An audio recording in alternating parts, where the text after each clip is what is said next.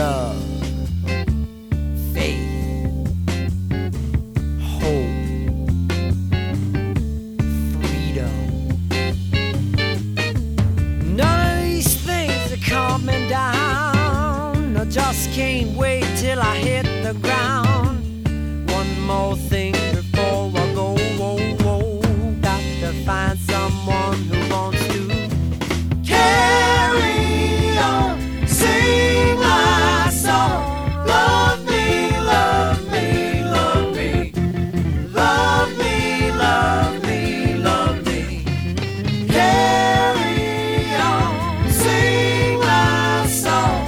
Love me, love me, love me. Love me, love me, love me. Pride, vanity, illusion, insanity. All of these things are coming down. Just can't wait till I hit the ground. One more thing before I go. Got to find someone who wants to. Folks, welcome inside the Paris Sea Palace, high above 3773's Broadway. This edition of the Jake Feinberg Show, coming on Power Talk. Thank you so much for making us part of your day today. And been off the reservation for a couple of weeks, and it is so if I'm a little bit excited, there's a reason, because we got a new soundboard, and looking forward to continuing on this journey that I'm on. As I head into the second decade of the Jake Feinberg Show, the end is not in sight. As the great Napoleon Hill said, anything the mind can conceive and believe, it can achieve. Being behind the microphone has become a yogic state for me. The topics on my show have expanded to the metaphysical, out-of-body experiences on the bandstand, relentless pursuit of unsung luminaries, spirit, wisdom, and altered states of consciousness. Not me pontificating, of course, but rather the artists themselves, who don't shy away from the tough question. That's my job. Weave in and out of the dialogue, go deeper, ask follow-up questions. I'm looking for truth. It's hard to find, and I continue to be humbled by the accessibility of the musicians. They're not uptight, they groove, they swing, they don't romanticize sometimes, and they write different chapters in their musical memoirs, some filled with bright lights or dimly lit lanterns. In a lot of monotheistic religions, people listen to a pastor or rabbi or imam who serve as a conduit to divine wisdom and pass that on to their parishioners. When you're on the bandstand and everybody is on that frequency collectively, you're all a conduit to the divine. You get out of your own way and allow information to come through you. That's the salvation of music, when you realize you are only partially responsible for what you play or sing. My generation can perseverate over things that we love or that we're comfortable doing. The scary part is, oh boy, we got to get out and learn something new. We don't want to push ourselves out of our comfort zone. As a broadcaster, I could have submitted to the trend of politics, gossip, and controversy, but I decided to steer my show in a different direction. I wanted to interview artists about their contributions to our cultural heritage, more specifically how they define leadership, love, life, and lineage. I get a chance to do that today with an absolute shaman musician and a guy who, quite honestly, when I first started hanging out with this group, this cadre of authentics, I could tell he had a presence to him, which not everybody does, and I wasn't quite sure how to approach him. And over time, we bonded over maybe a record or some music, and I realized at a certain point that he's just like me. And in some ways, this individual represents everything that I stand for. And also, even when I do get lost in the woods on this journey, I recognize that it's people like my guest, who keep me on the righteous path because they lead with their heart. Uncle Ben Knight, welcome to the Jake Feinberg Show. Thank you so much for having me. It's an honor to have you, brother. I wanted to ask you, did you always have the capacity to write songs? And if so, for you, did the lyrics come first or the music come first? I feel like I started to be able to write songs, in like a high school band, we would just make up a couple of chords, and then we had an actual singer. So I never had to think about that. And then same thing with the first band I was in college. I just played guitar. And then right about halfway through college, it definitely became a thing of like, well, we have to write songs. Everybody we were listening to were writing songs. And it was like, okay, it hasn't all been done. It's still happening. So now we have to create as well. Because I was just transcribing my interview with David Nelson, and he was with Marmaduke, John Dawson, and New Riders, and that guy, Dawson, was writing songs every 5 minutes. So Nelson, he never felt like he could actually write songs. And then, the disco days, as he referred to it, the dark disco days came into play. And he moved up to Petaluma, and his wife worked at the Grateful Dead offices. And this is in the early 80s, I think, and she was getting a Mac Plus, which at the time was the leading cutting-edge computer.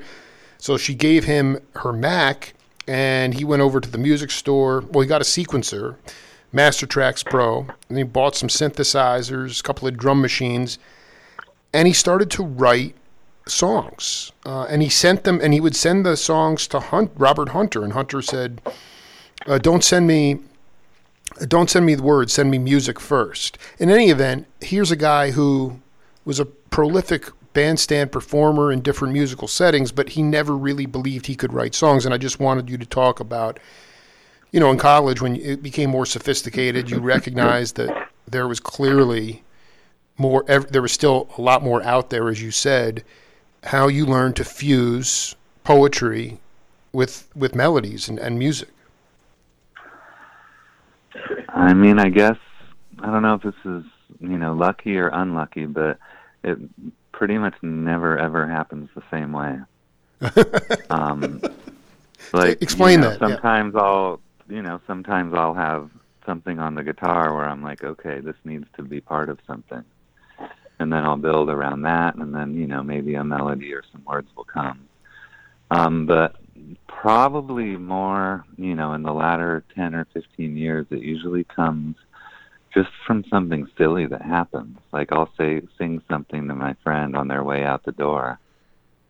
Or, I'll be having such a good time somewhere and be like, all of a sudden, it got so hard to leave, and then you're just like, oh, stick that in the song because that's real. It's silly, but, it's like there's enough songs that aren't silly that... Well, I mean, dude, you had people... Plenty of room for silliness. Yeah, Sly Stone, someone would write down on the back of a matchbook, everyday people, and the next thing you know, he's singing that, he's putting it to a song, I think that's the part that, I wanted you to, especially because when I saw you sing that tune at Fernwood with Los Hermanos Cosmico, it was really it seemed like an authentic tune that came out of you in some way, shape, or form. And I think a lot of people try to reinvent the wheel when writing songs when in fact, like you said, there is no roadmap. There is no playbook per se, and otherwise you're dealing in a formula trip. So, can you talk about the first song that you felt you could really put your stamp on as something where you had fully had the lyrics and the music and could call it your own? Well, it's kind of one of the most perfect questions you could ask me, because I'm in this really sweet spot of a circle coming all the way around right now with a lot of the stuff that's happening with the Farmer Dave and the Wizards of the West. Dave I've been playing on and off with him, the whole time since Beachwood started. But pretty on, the last 4 or 5 years, whatever band he had, I would more or less be in it. Right. But this current ball of energy that is the second Farmer Dave and the Wizards of the West album that is being recorded right now. He picked one of my songs from like 20 odd years ago and is like, okay, this is one of our songs. We're going to do this song. And I just, it was like either the most beautiful act of like a friend throwing a friend a bone, or he was really onto something, or, somewhere in between, but it was a beautiful thing. And this song, it's just, it's strange because I never really like recorded it or put it out, but it's just been kind of kicking it around, and, he always would remember the chords to it. And so it would always be kind of one of like the funner songs. If we were like, practicing or whatever, it would usually kind of elevate everything and stuff. So that song is actually one of the first songs I wrote where I was like, okay, this is good. I like this. I'm, happy about all of the things that are happening. And so for that song to now be like living and breathing and like happier than it ever could have thought it would be as a song. Can you give us the name of the song, or is it under? Yeah, the song's called "God on the Freeway." God on the. Okay, I want you to go deeper on the idea when you first wrote it, and you guys it was like you said, it was an elevator. It was a mood elevator. It was a fun song. Can you just talk about the aesthetics of that song that made you feel like you're like, okay, I feel comfortable? What was it about? Was there? Because I was reading about Bob Dylan and how like when people started really being like, whoa, this dude can write songs, is when there were like characters in his songs. Mm-hmm. So I was like, okay, I need to write a song with some made up people in it. But also at that time I had gone to college in LA, and that's where I met up with Chris Gunst and Farmer Dave, and then of course Brent and the further Rademacher world, and Jimmy Tamborello as well. It was like a really sweet thing. But then I got a job that didn't totally work out after college, and I had to move back home to San Diego, which was great, but it was also like, there was all this stuff happening. Beachwood was forming, it was like a really super fluid and exciting time in like our little scene. And when I moved to LA, I was always like, I'm never going to move back to LA. I'm just going there to go to college and like get out. Yeah. But I found myself being like, okay, well, I'm moving back to LA. I love it. And so, via Glendora, which is like a whole nother beautiful story. But so I was writing it from the perspective of like, must I revisit the scene of my escape? Like I was like, I made it out of here, and willingly coming right back.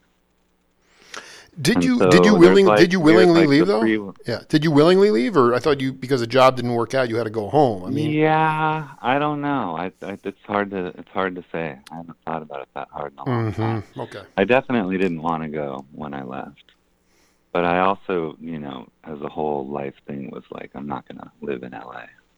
I'm not going to be one of those people. Except the coolest. Thank God for your. I've lived here more than half of my life, and I love it. I can ride my bike to the beach.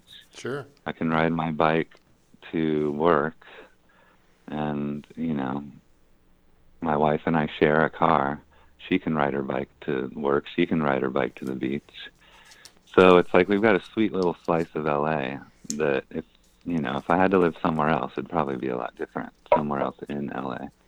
So we kind of lucked into this sweet place, and we've kind of been here sort of throughout this whole journey, you know. Did you? So the made up characters in the can you talk about the song form and what you love? I mean, was it in 4/4 time? Was it an odd meter? Did it have? Was there? I mean, was how close to a? Was there no formula to it, so to speak? Was it not a pop tune? I mean, it was kind of a pop tune. It was supposed to have this like recurring sort of tension where this part comes back sometimes but not other times, and then sometimes when it comes back it isn't where you think it might be, sort of thing. But I just wanted this pretty thing to keep happening over and over, whether it was like the beginning of the verse or the middle or whatever. And then I don't know. We were listening to a lot of Ride back then, and they had all these really super pretty ways of descending. So I just wanted to have a lot of pretty descents in it.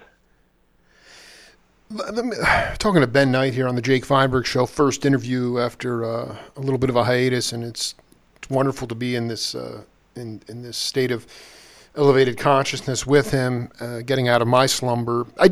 Do you believe in the sort of the Socratic methodology in music that where you have to know what you don't know, and that would mean like you maybe just played a burning show and any contingent, and you had a couple of places where you really took off and took not necessarily a long solo, but you just caught fire, and I'd be like, how did you do that? And you would say, I have no idea. I mean, the idea that when did you recognize that you were a conduit? I mean, I think one reason you guys make LA so tolerable, really. I mean, you make LA a great vibe, and I know there's a lot of good cats around there, but I think the reason I gravitated to this cadre of people is because, I think everybody got the memo in some way, shape, or form that they are only partially responsible for what comes through them. And so you have to surrender to the idea that you have to know what you don't know. And I wanted to know about your evolution with that, because ultimately you've been in the music biz for a while, you've chosen your own route, but there are plenty of cats out there who really believe that they're God's gift to the world, and they think that they're fully responsible for everything that they do. It makes it incredibly unappealing to be around them or play with them. And I don't ever get that vibe from any of the cats that we love. And I wanted you to talk about that. I mean, when did you surrender to the understanding that you were a conduit to the divine? Well, I was really lucky to be in the Tide from the beginning. And I played, bass for a couple of shows, but then we sort of reshuffled and I became the guitarist. And then through a little bit of time, it sort of became, a lead guitar role, or at least, co-lead guitar role kind of thing. And when we were going from like the first album to the second album, it was really a beautiful thing. It was a great band with Rick Mank on drums. It was, we were practicing enough to where the solos weren't long. Like, they were just these little solos, like solos in pop songs. But I just started deciding to play the solo different every time. Right. I love it. And I don't know why, I didn't really have any, reason to think that I could or should, but I was just kind of like, I'm gonna, and it usually worked out. And I just remember one time after practice, our keyboard player Ando was like, "Whoa, there's like a new solo," and I'm like, "Yeah, but that's just the way it's gonna be." And I mean, when you because like when you took over the role of of the lead player, at least, you know, one of the instrumental soloists, pretty quickly you were able to sort of realize that there was you could play the same solo the same way every time. But when you decided to just change it up, like, how does it work, you know, metaphysically? I'm just curious because, I mean, it's not like you're... And I have to make the disclaimer that this was I mean, I knew about the Grateful Dead and the Allman Brothers. Right. And I had, you know, had already loved, especially the Allman Brothers, loved a lot of their songs and stuff. But I hadn't yet, you know, gone off that completely weightless cliff to where I was like, I dig. Oh, you know, which I very much have now. But right. This is, you know, 20 years ago or a little less than 20 years ago. And, you know, playing, you know, 30 seconds of something that wasn't written was like, whoa. Right. I did. But in some ways, that's the best. In some ways, that's the greatest time, you know? I mean, I just, like, in general, was it, I'd love to know, like how did you, because it was kind of a fuck it approach. I mean, you're like, I'm just going to play it different like, I love that attitude. It's just, I don't think that, was that a learning experience for you to sort of get out of your thinking mind, to allow yourself to find... I mean, you're definitely putting yourself in a place where either something's going to happen or it isn't. So you do make yourself a little more aware in that moment, because it has to come from somewhere, and you have to be open to wherever it's going to come from, or else you're going to be standing there with nothing. So at this point, when you say the weightless cliff, can you talk about, you know, I didn't see you stretch out a lot, and I know that it wasn't necessarily the venue, which was the Fernwood show. I mean, I was sort of waiting for you to take these blistering solos, and it was a little bit more of just sort of a, well, it was a set. It was a set for it was during COVID. You know, it was mellower. But I mean, how can you talk a little bit about how you've learned to strike the balance, if at all? You know, you could look Frank Zappa or Jerry Garcia on a good night, or, you know, some of the great jazzers, you know. Yeah, I mean, my philosophy about that type of playing is that you have to be able to not run out of ideas. That's what I want. That was the question I had for you. There's so few people that don't run out of ideas. Like, you know, Jerry Garcia, obviously, is just like the gold standard of not running out of ideas, no matter how long the solo is. Gold. And I don't feel that way. If I take a really long solo, I sometimes feel like I'm sort of like repeating myself, or, I mean, not all the time. There's certain scenarios, you know, at, you know, different band practices we've had, or just sort of less formal scenarios where it seems like we can go on forever. But in terms of, like, you know, you're up there on stage and it's your solo and you're on, I definitely, you know, I feel like I experience sort of a limit on, more often than not, on, like, how long I could just go before I'd be like, okay, it's someone else's turn.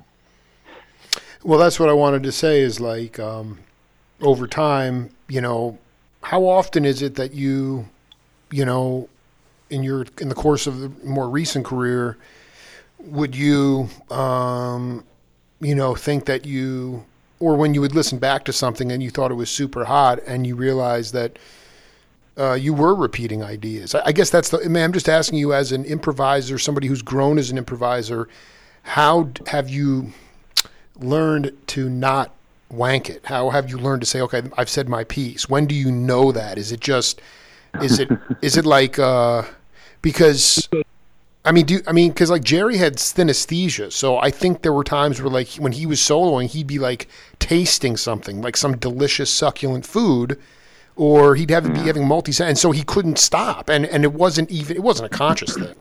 So I just wonder, like, how have you learned to say what you need to say, because without just wanking it. You know, I don't really. Music is not overly precious for you, but at the same time, you're a craftsman. So how have you learned to strike that balance? Well, I'll get a little bit of a commercial in right here. Yeah, do it. On Friday, I was with most of the people from the Wizards, Farmer Dave and the Wizards of the West, and we have a stream that's available till the end of this week, and it's just $8 through Folk Yeah, and it's us playing a lot of the songs from the album that we just recorded, but it's back in December, so it's a little bit of a time machine thing. Mm-hmm. And then we also play the last song from the first Farmer Dave and Wizards album on there. But so we're watching the thing, and our super sweet drummer, Chad Marshall, he was sort of making a comment about he never knows. He has to kind of be on his toes about when to come back in on a certain part, actually in the song we were talking about before. Yeah. Because sometimes I'll do it for 40 seconds and sometimes I'll do it for 4 minutes. I love it. And I think that's kind of answers the question, is that it's just the scenario, you know. You know when there's 4 minutes in there, and you know when there's 40 seconds in there. You know, just based on, you know, how warm you are and where you are in the set and where you are in the world, or just any number of things. Can you talk a little bit? I mean, how has the band, when you listen to those songs? I'm gonna get the stream and listen to and watch the show myself, but December wasn't that long ago. Do you guys feel like that the songs have changed since then? Well, in our world, it's forever ago, because we recorded an album. You know, we recorded the album in January, mm-hmm. and then, you know, so it's like, it seems like a really long time ago. But, you know, and then like the holidays are in there, and it was just, you know, it's been a beautifully chaotic world in Wizards World. But I mean, it's not done, the album. We've done all of the basic tracks and tons of everything else, and so many beautiful backing vocals, and some of Dave's best singing I've ever heard him do, and, you know, 15 songs, super duper exciting. So, you know, we've just been like, for us, every day has been a week, and every week has been a month. So it seems like a long time ago. Well, Ben Knight, we have a game on this program called Name That Voice. I'm going to put this voice in for you right now. Take a listen to the content. We'll come back and break it down. Similar, you know, like I'm a little bit scrappy. I don't really have, you know, I don't have like the virtuoso qualities that I admire so much in others, you know, but I do have some personality. I got a little moxie, and I find my own way of playing simple things to give it like a bit of my own kind of, I don't know, flair. And some people can tell that it's me. And really, that stuff those are compensatory, you know, methods, really. Like a lot of times, if you don't have a whole lot of ability, you kind of make up for it with like personality, and you make up for it in other ways. And sure. I do that all the time. That's what my style is. It's all compensating for what I can't do. I feel like Mel Brown, I get that feeling from him when I hear those records, and but he was, you know, he had a wild, kind of reckless, like almost going off the rails kind of quality to his playing. There's great humor in his playing too. It's kind of that kind of not chicken picking, but that kind of scratchy thing he had it just makes me laugh sometimes. You know, there's a joy and a humor and kind of a whimsy in it that I love so much. So yeah, like, you know, I'm inspired by him a lot. Trying to get more humor into the playing is always like something I'm trying to get out of the Mel Brown records, and he's very underappreciated. I think he was from LA, right? Ben, now you want to take a guess at who that is? Well, I know who it is, Jake. I know you. Well, that and it's a he. Can just I change all? Can I change all of my answers to what he said, please?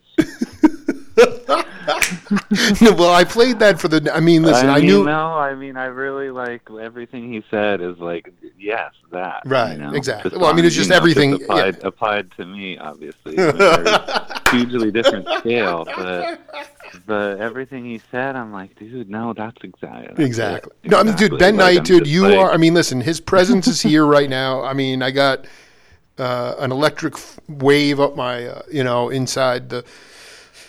I feel like I just want. I got the electric wave too, but let me tell you really fast. Do it. That I'm such a Mel Brown head, but my massive disclaimer is that I never went to Mel Brown Town with Neil. Like, somehow... How did that happen? Somehow it never... Well, I don't know. There's just so many beautiful records, and we were just on so many Exactly. different trips, surfing, record, musical, guitar, otherwise, that there's luckily so many beautiful trips that we never went on that one together. But, like... That Mel Brown music has gotten me all the way through, pandemic, COVID, whatever. That is so beautiful. I'm, I mean, to know that. And I've just gone so deep with it, and just like I've found so many other crazy records that maybe he plays on a song, or maybe he plays on the whole thing, and it also is like has affected the band because. We have another guitarist now, Katie Skeen, and she and I bonded heavy over Mel Brown. And in some ways, strangely, it like made us such good friends that Dave saw our friendship as an asset and just like threw it into the band. And I kind of give Mel Brown a lot of credit for that. Well, first of all, I was like, it took me a minute. I was trying to find that soundbite from my second interview with Kasalk. I'm like, this is going to make Ben smile because he's just talking about Mel. I mean, and then I hear Katie in those little clips that Farmers put up, and I mean, it's getting really funky. And I mean, and I just think that it's great that they that Mel has continues to inspire and connect, and him and Neely are definitely. Trading licks up somewhere else in a different form. The stories vary. Again, out of school, people say, Ben and Neely met in Ventura and on the surf. But can you talk about did you meet Neely when you went back to L.A. for the second time? When was the first time you met him? The first time, I think like we had been in the same place before and like nodded to each other or something. But the first time I know that like we spoke and met and hugged and stuff was actually my birthday. It was the year was 2001, or no, was it? Yeah, it was like either that or early 2002. But it was the Beachwood Sparks band that had put out Once We Were Trees, and then when they went to go tour it, they took Neil with them. That was when Neil first played with them. Sure. And that was like when they went on tour with the Black Crowes. But when they came back from that, I think they did like some European stuff, and then they did some West Coast stuff. I don't know like in which order. But however it was, they ended up at the Troubadour on my birthday. And normally I would play some of the set with them, but Neil was, he was their guy and had been their guy for a while as like, the fifth guy in the band. But, it was my birthday, and so they were like, come down and play the encore. Sure. So Neil is far, far stage right. I'm far, far stage left, and we're playing Looking for a Love by Neil Young and By Your Side, the Sade song.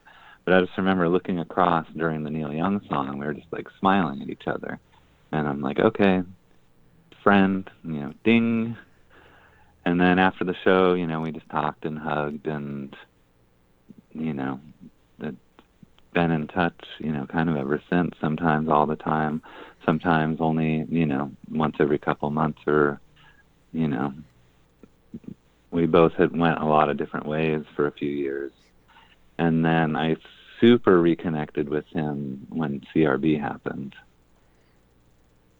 We had seen each other a fair amount, in the time in between, but then once that started happening, we got super reconnected. And I think that's around when he moved to Ventura, and, we would surf together and buy records and so on. I mean, so I just need, for my own well-being, I mean, because me and you were obsessed with Mel Brown, obviously, Neely, but I mean, can you talk about going to the, record dives with a classic records that you and him obsessed over, and maybe one day even found in a store? I mean, to me, like, you talk to his friends on the East Coast, musicians. I mean, he was drummer Dan Faidel would say that, like, when Ryan Adams and the Cardinals was in New York, it'd be like 6 or 7 in the morning, and Neely would be calling him from the city saying, like, I can't hang out. I can't deal right now. I got the whole day I got to come out to Jersey and, take a break. And, next thing you know, he's out in Parsippany, and they're getting Indian food and then diving for records. I'm like, can you share a great, what were some of the albums or people off the grid cats that you guys really got off on, any genre? Well, usually a record shopping trip with him would be courtesy of either no swell in the ocean or too much wind in the ocean. It was always like surfing first. Right. But, obviously the ocean and the weather is fickle enough to where we got to do plenty of record shopping. So, and Ventura's, really good for record shopping. There's like big stores, medium stores, little stores, and and people selling lots of good records. So it's always churning and nice up there. Some of the stuff, I think, it's kind of silly to say because Spirit is like such a regular part of my like daily religion now. Of course. But definitely one of the first Spirit records that I got. Interesting. We were just like, I was like, I don't know, I'm intimidated they have so many, and he's just like, well, just get that one and then get every other one, so on and so forth. And that was like right around the same time Farmer Dave had played me Spirit of 76 on our way back from Big Sur. So I was just like this Spirit fruit getting ready to be eaten. That is so. Wait, Spirit. So there's a Spirit album called Spirit of 76. Well, that wasn't the one that I bought. I think the one I bought when I was with Neil was the second Spirit album, The Family That Plays Together Stays Together. Well, no, because what's just so amazing is, there's a whole other, now we're going down a whole other rabbit hole. Emil Richards, my dear uncle, vibraphonist, put out a great album from Dante's, which was a great jazz club in L.A. in the 70s called Spirit of 76. I got to send that to you. It's an amazing freaking album. That's a whole other deal. Wow. Yeah, no, dude, I can't believe. I thought when you said Farmer Dave played you Spirit of 76, I'm like, this. You have to be kidding me, because I have it on. I can't wait to foist that on you. That's one of the hippest albums of all time. I have to double check, but I'm pretty sure Spirit of 76 came out in 1975. I have to look on the frickin'. I'm gonna go after that album. I don't even know that album. I couldn't believe it. Oh man, you're gonna love it. It's got such a really beautiful version of like a Rolling Stone. That's like he sings in this beautiful, like high voice, and got an amazing space guitar solos with all crazy delays, and it's like, no, not another version of like a Rolling Stone, but I promise you it's so worth it. Oh, it's. I actually play when I do the odd, solo show.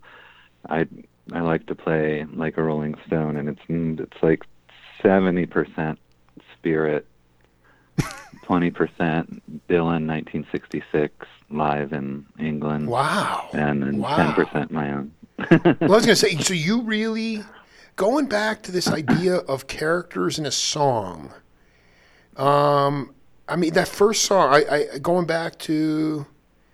God on the Freeway. God on the Freeway. Who were the characters? Who were the characters? Commercial. Yeah, go ahead. Here's another commercial. That's fine. Yeah, God yeah, on the Freeway is in the stream. You can hear it. It's like the third or fourth song we play. Oh, I cannot wait for $8. Go to Folk Yeah. $8. I love the plugging. You really are a radio guy. That's the thing. Farmer came through from New Mexico a few months ago. You know, I've only had physical contact with some cats, maybe 3 or 4. I mean, I feel very fortunate to have been healed by music very little during COVID, but the times that I've had, it's been very cathartic for me, and I miss it deeply. But Farmer came through, and we were doing an interview, video interview, and I have it clear as day, and put up the clip on Instagram. It blew my mind, man. He said, well, he's just said it in a lot of different ways, and I know you're gonna brush it off because that's kind of the person you are. But he said, you were the straw that stirred the drink. You were the Babe Ruth of the whole thing. And he said that at Loyola Marymount, you were already on the radio before him and Gunst came aboard, and you hit them to all sorts of crazy music, and everybody. Brent said the same thing. You are I don't know what the right word is, the source. I mean, that's a pretty heavy compliment, and I don't need you to toot your own horn, but can you talk about being, I don't know, somewhat of a shepherd at that radio station, KX, I don't remember the call letters, but... KXLU, yeah, KXLU 88.9. It was at Loyola Marymount, and yeah, I got involved with it right away. When I was a freshman, because I just, loved music, and I'm like, whoa, people are sending free records in here, and like, there's all this stuff I've never heard before. But it sounds like all the music I love, but it's just like, all these different worlds, and Pale Saints and Swerve Driver, and I'm just like, whoa, you guys are amazing. And then I became the music director by the time I was a senior. And I think Dave was a sophomore, and Jimmy and Chris were freshmen when I was a senior. But, we just all loved music so much that we just, got into it on any level possible. And I would play with them, and then those Jimmy and Chris got into Further as additional members. That's the ER Further. Right. With Brent and Darren. And that's to go back to the song that we're talking about, God on the Freeway. That was kind of the stuff that was happening that made me be like, I have to come back, because, like, the scene, was coming up around all of us that went to school there, and then it was meeting up with this other scene. And then, there's also other people involved, like this guy, Rex Thompson, who knew crazy, obscure 60s and 70s music that was always just right. Always just right. I mean, you need to have the whole trip with Dave about Rex. What's about this Jimmy Cat? Who's this Jimmy Cat? I don't know who this Jimmy Cat is. Jimmy Tamborello is actually, hopefully you won't mind me saying, he's kind of the most successful musician amongst us in terms of success. Oh, man. Wow, dude. Where's he at? He has a band called Dintel, DNTEL, and they put out really, really beautiful music. He's also... had a whole bunch of other different monikers, but he made all the music for Postal Service. Wow. Which is, not only is it really great music, but it, did incredibly well, and, continues to. It's like timeless music now. And it's interesting because back when I would be riding God on the Freeway and like coming up and visiting and playing with Chris and stuff, he would disappear to his room sometimes and just like work with his synthesizers. And if I'm being totally honest, sometimes we're like, man, I wish he'd come out here and hang out with us. We're having so much fun out here. And but you know, it's good that he was working on those synthesizers. I mean, you just said a word there, and I need to ask you, because we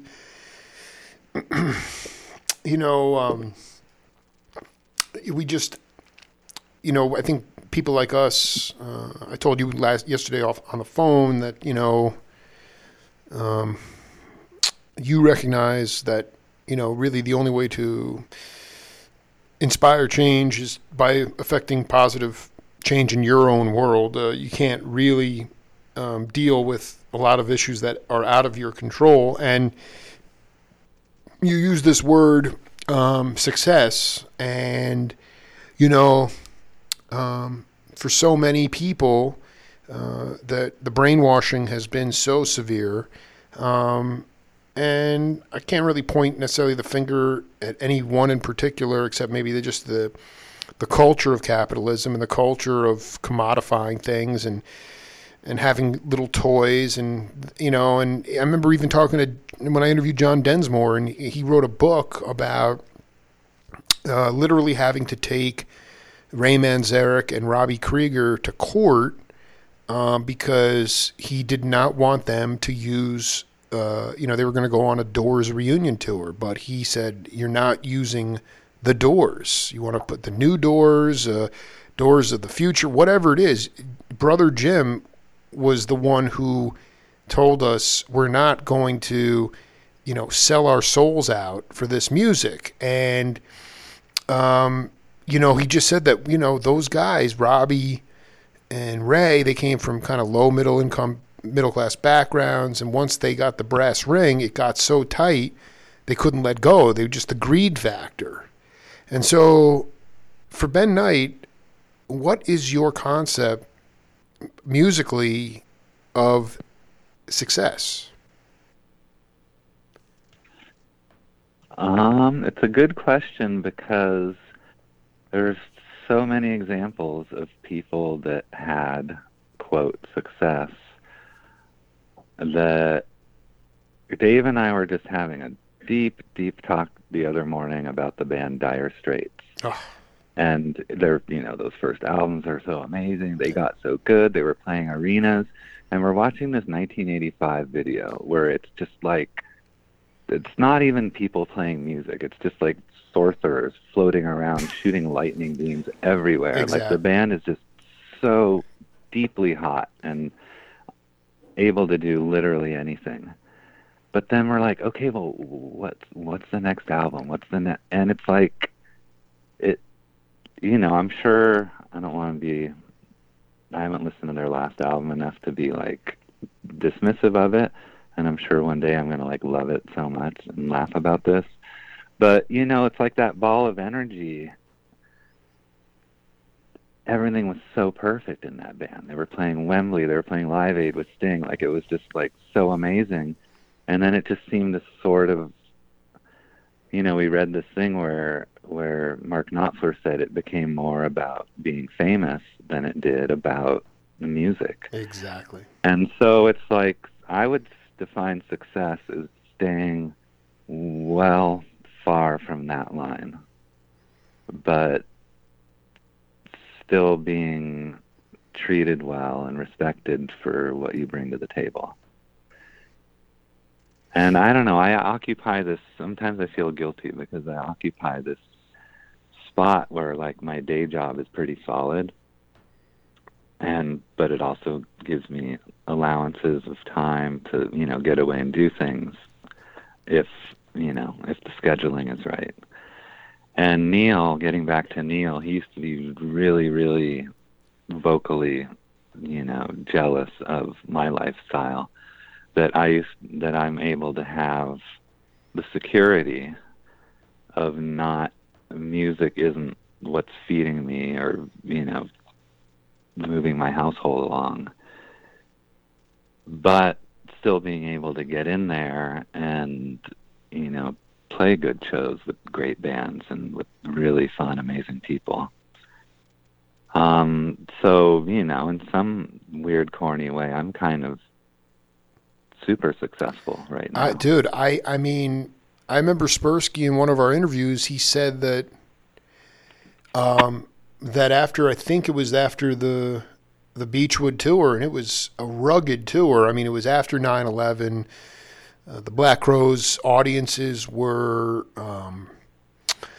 pretty Americana.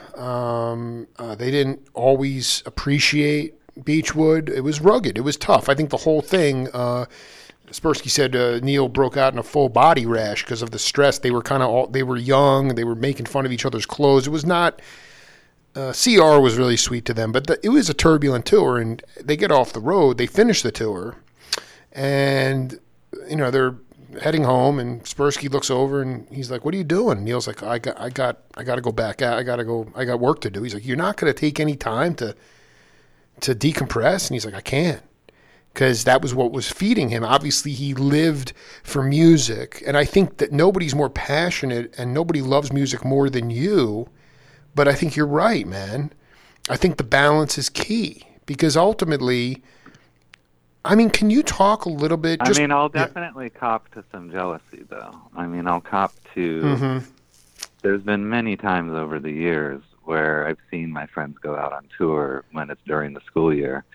A tour that either I couldn't go on, you know, for whatever reason, and be like, why do I keep myself saddled to this thing when I could just be gypsying it out like everybody else? That's totally natural. I love it. You know, so it's like, I'm not going to just sit here and be like, I never think that, because it happens all the time. But, you know, so sorry. Go on. No, it's fine. No, I mean, it's so classic. I mean, can you just talk about, I mean, here's the point. You know, you love to surf. You love your family. Security is key. And you get a chance to play with really righteous dudes and women and play music to get stuff out of your system.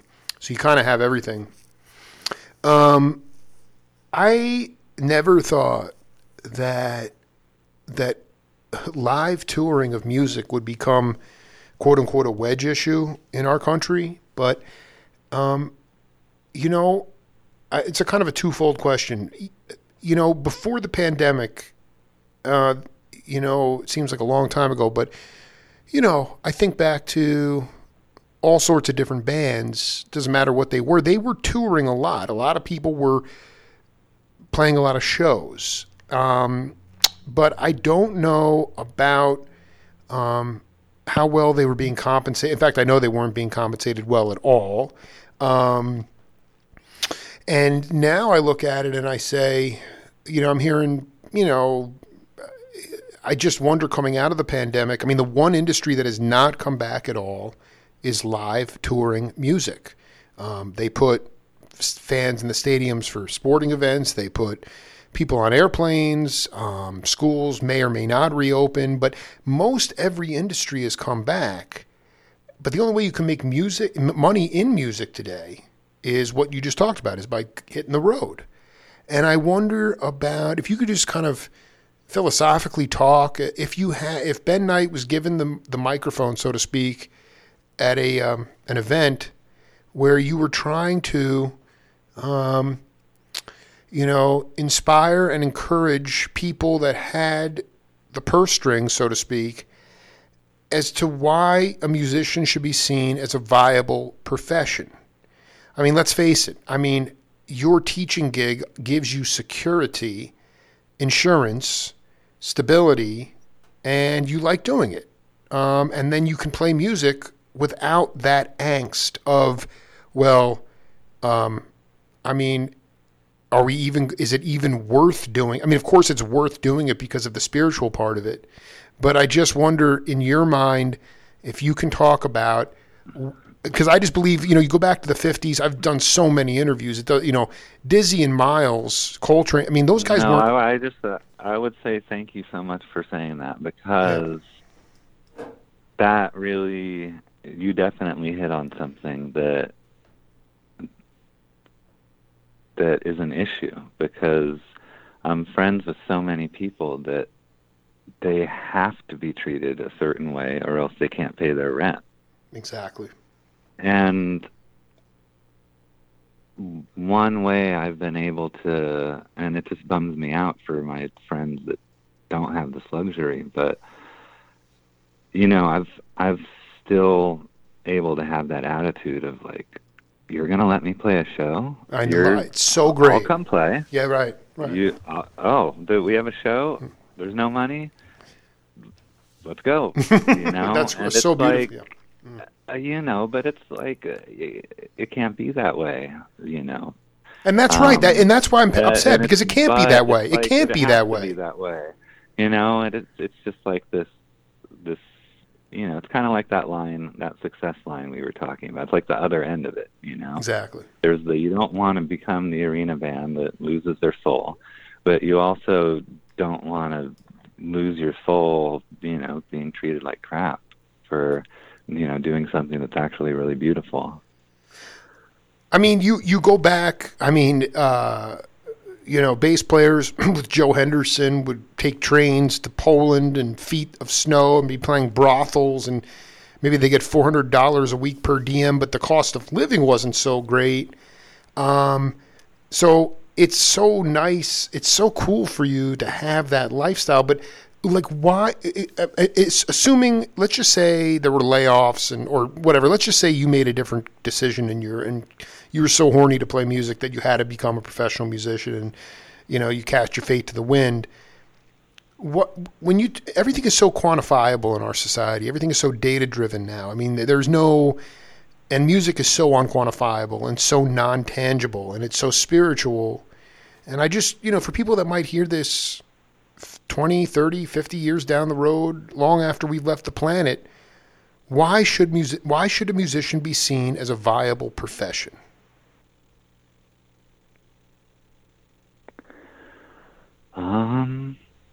Ideally, they can do something that can change everything.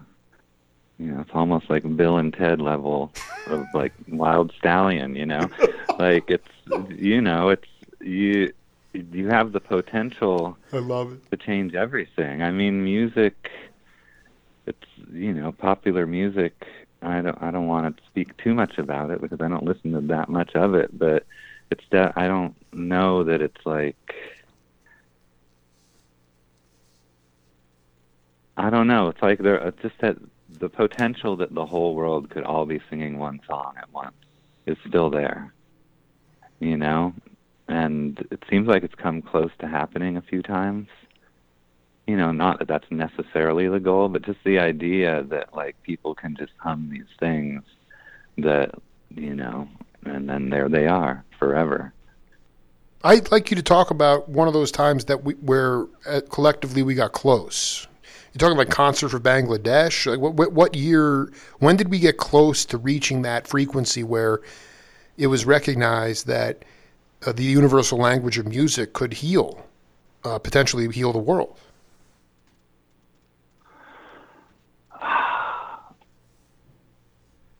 It's just an opinion. There's no right or wrong. I just think of no. I hear you. I just think of like, and it's all perspective too, because maybe the whole world wasn't all. But I don't know. Just like certain like, like a Michael Jackson song like Human Nature or something. Like there would be a time where that was just all you would hear, and you would go into the store, and then you'd come out of the store, and then the car would go by, and then like, just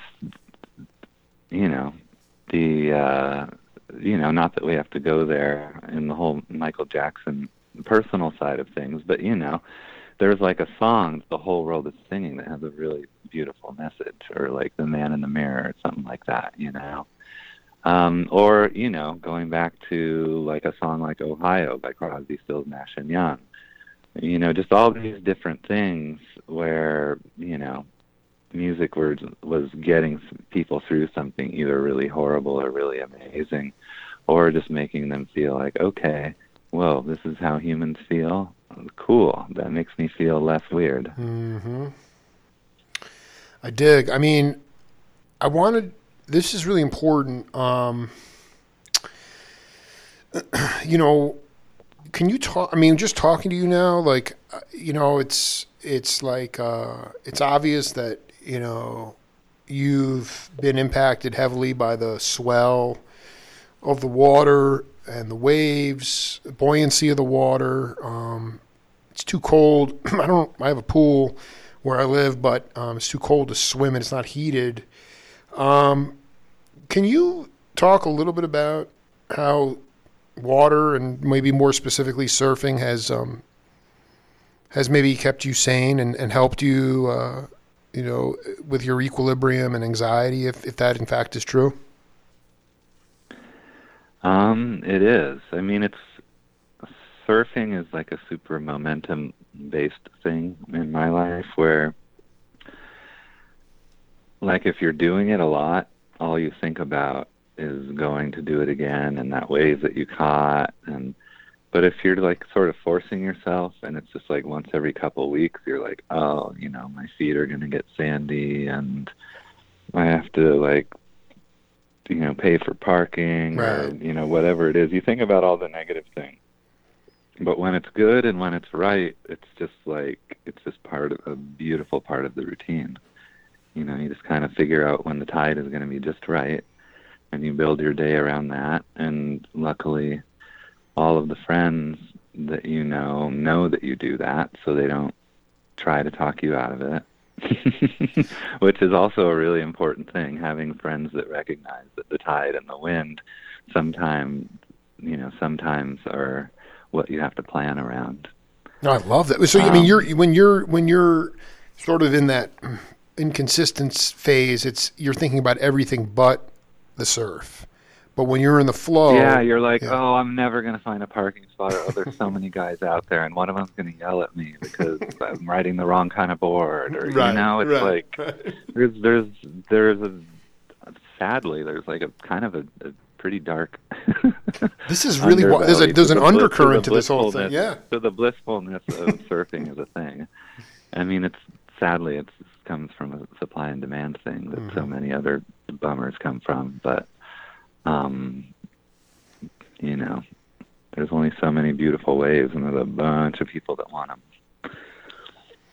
Do you feel like it's helped? Like, I mean, how did that, growing up in San Diego, were you on a board right away from, like, how did you, you know, learn to? I got into it just because I had friends that were, you know, getting into it at the same time. We were skateboarding and like watching surfing on TV, and a natural thing was just to want to surf. And I'd always been in the water, you know, boogie boarding and stuff. I was lucky enough to spend 4 years in Hawaii from 6 to 10 years old. And that definitely is something that, you know, obviously changed me, and I carry that with me. And I would super, you know, you and myself and Clay from Mapache, maybe Sam too. We need to have a deep whole nother series of episodes about Hawaiian music. But huge. There's just something about the Hawaiian, you know, just the water and just the gentleness of that, you know, hopefully, I think, you know, kind of informed my vibe, at least somewhat. I mean, I got to read you this quote. Been doing a lot of background on Ben Knight before the interview. It's from Aaron Spursky. He said, Ben is a soft-spoken Buddha bear. He serves the music through his demeanor and chemistry he brings to any given project. It's that soft, focused vibe that takes the music to a whole other level. He's also had pivotal great contributions in moments within Beachwood Sparks. One time we were tearing down our mics on Once We Were Trees. We had recorded about 17 songs and were done with the session. Ben comes into the room and says, wait, I think we should record By Your Side by Sade as a cover. We listened to it and decided to give it a play. With the remaining 3 mics on the drums, we quickly knocked that out. And that ended up being the song that paid back all of our loans to Sub Pop Records. We developed a whole new group of fans because of that song. That's one of Benji's whispers on the wind after the fact. He plays a really distinct role from my position in the band. He's never been one to bend things to his will or way. He's got a Buddha vibe to him. And I think that that's about as high a praise as you can get. Basically, following the muse, also having like impulse and a taste and a recognition to say, wow, we're not going to just like, we're not going to wring all the soul out of something, but let's take a chance on this and let's do so. It's all about aesthetic and point of view, intuition and instinct. And I just kind of wanted you to talk a little bit about, like, as you've gone along musically, how you've learned to trust, because as far as, you're not, you're more of a street scholar, you didn't come out of the academy.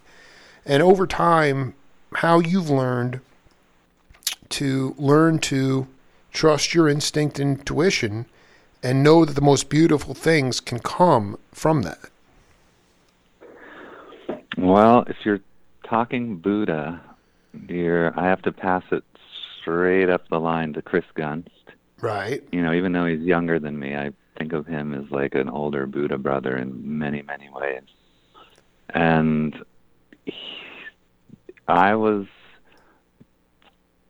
guess it's just being who you are no matter what you think somebody might think. Because I was listening to George Michael, and I just like never stopped liking him, and he would put out an album like every 6 years, and I would check it out, and sometimes he'd even have to get it on import. Right. He was like that disrespected and that far out of like commercial favor. And Chris comes over and he's like, this is so good. And he's like, if you like this, you have to listen to the new Sade. And like another person who puts out an album like every 6 years. And so we're digging that together. And that was like, Chris reacting to me, listening to something that, the average Beachwood fan wouldn't be expecting. Me and Chris having a conversation about George Michael and Sade. But, that was just us being real and listening to what we loved. And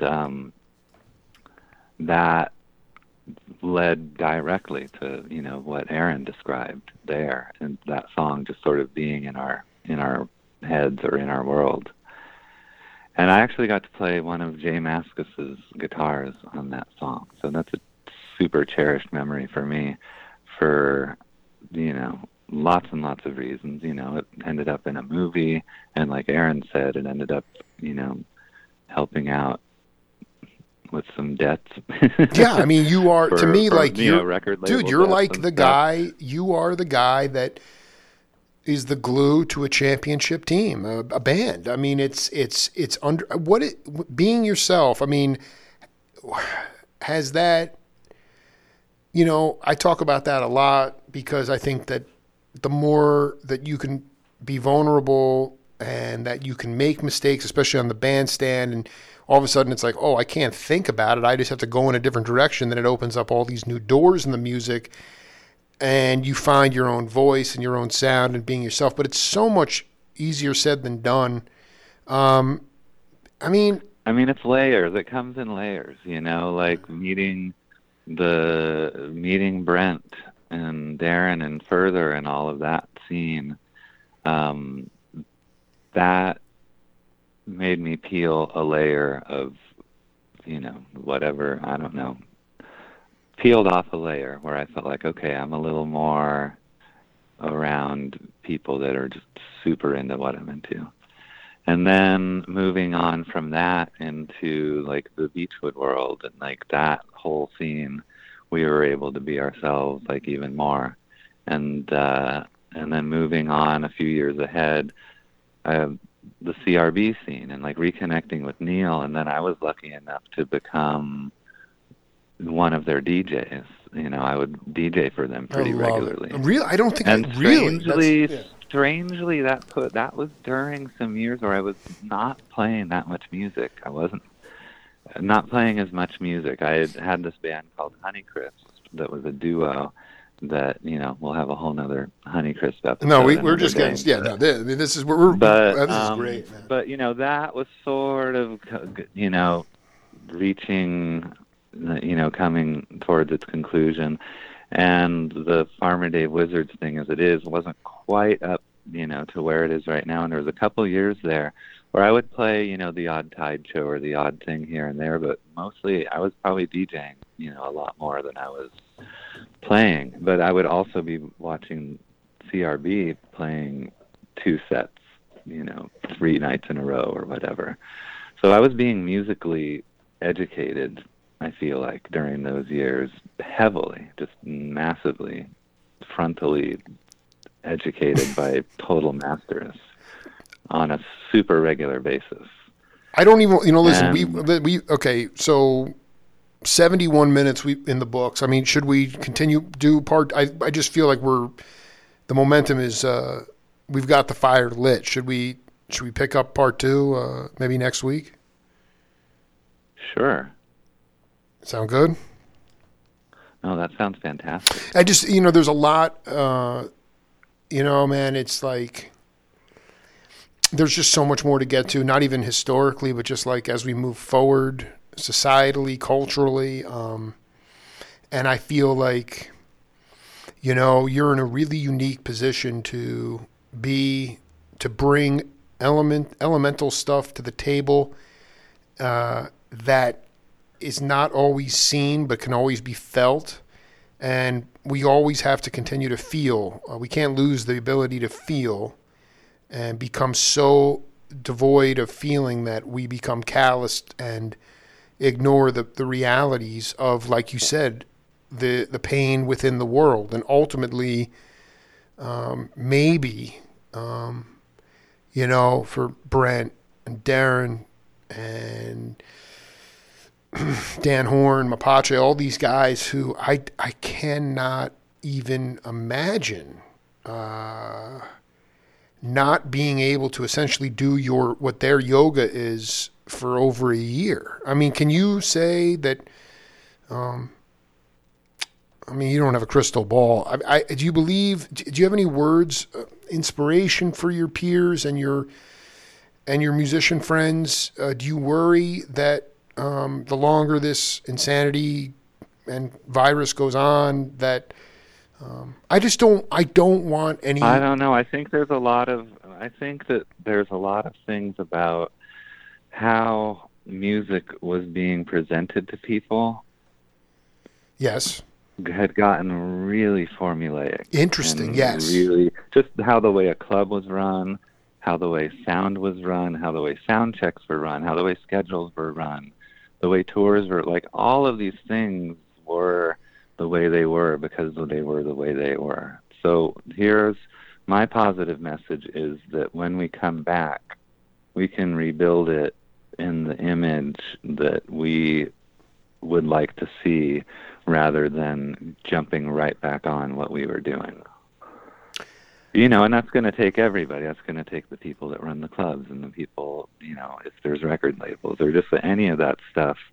But the reason I think that is because in my day job, we're definitely doing that. When we go back to teaching in the classroom, we're not going to, it's not going to be like it was before. All of the things that we learned about how to do things differently, some of those things work so well that we better just hang on to those things, you know, and Absolutely. not just throw them out. And I think that, you know, some of the things with some of the webcasts we've been doing, some of the ways people have been creative about having shows where it's still distanced, or just, I don't know, people are getting outside of the box to make certain things work. And I'm just hoping and thinking that some of these out-of-the-box things can, you know, continue when we go on to this next phase of whatever live music can become. I think that's where we're going to pick up in set 2. Ben Knight, it is. I'm very humbled to have connected with you, man. Your presence is strong, your vibe is strong, and you know, I'm mad props to you, man, for being yourself, heavy quote about Guns. Well, let's bookend with one more commercial. Dude, no, I want to say, what do you want to get off your chest? What do you got to hit it? Go ahead. I just want to say one more time, because we talked about it in the middle and we talked about it in the beginning, but it seems like one thing that's kind of gone throughout our conversation is like this song, God on the Freeway, and kind of the ideas behind it, because it is super angsty. And like when I wrote it, I'm just like, we were watching that movie, the movie Vanishing Point a lot. And Chris Gunst used to joke with me, like, I don't know, some of your songs, you sound like a Kowalski, like you just can't take it anymore kind of a guy. And, you know, it's like a little bit that kind of a song, and it's never been in better shape. And if you want to hear it, you can hear it on the stream, because Dave was such a sweetie pie, and he put the song in the band, and it's living a really healthy, happy life right now in Farmer Dave and the Wizards of the West. That band is living a really healthy, happy life right now. We just released our first album, Dave and myself and a couple other sweetie pies, Brian Bardis and Judd, were that band. But that album actually came out while we were recording the second album. So we were kind of feeling, Dave and I were feeling, you know, pretty awesome about that. Like, okay, we're making an album, we're releasing an album, we've got this live stream in the can. So things are really, really sweet and good in Wizards World, and we're really excited about the mixes that we're putting together for the new album and everything. So I would say buy that first album, but definitely check out the live stream, because it's only going to be there till Friday, I think. And God on the Highway is the third track. Not the God on the Freeway is like the third, maybe. That is so classic. So there was no set list. He just said, let's play that. That was very spur of the moment. I don't know exactly. The way we were recording it, we would record a couple of songs and then take a little break, because it didn't have to be a concert because there wasn't an audience. Mm-hmm. Right. I mean, you'll see there's a couple of shots in the thing when you see it where they sort of pull away, and there's just like a dog, or, you know, the promoter's kid, or just like, you know, you'll see a cameraman or whatever. But we really did. We played the songs to essentially nobody. Except for these big, giant, beautiful redwood trees. Britt Govea, man. I mean, we have Ben. We're God just bless him. Yeah, bless him. and I'm gonna send you the Spirit of '76. Emil Richards going to blow your mind, maybe more than the Spirit album. We got some nice momentum here, man. So go and bless you, and go enjoy your day, and we'll do it again. Thank you so much. All right. God bless you too. Much love, dude. Bye. Late.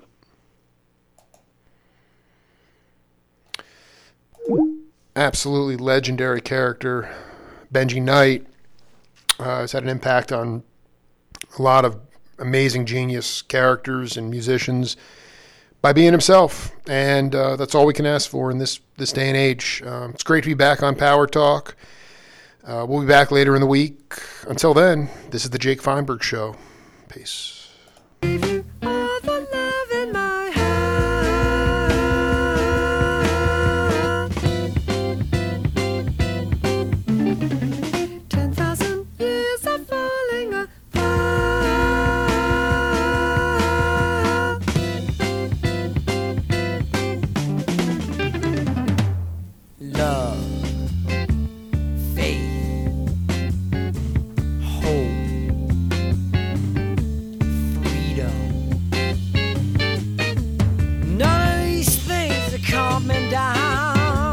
Just can't wait till I hit the ground. One more thing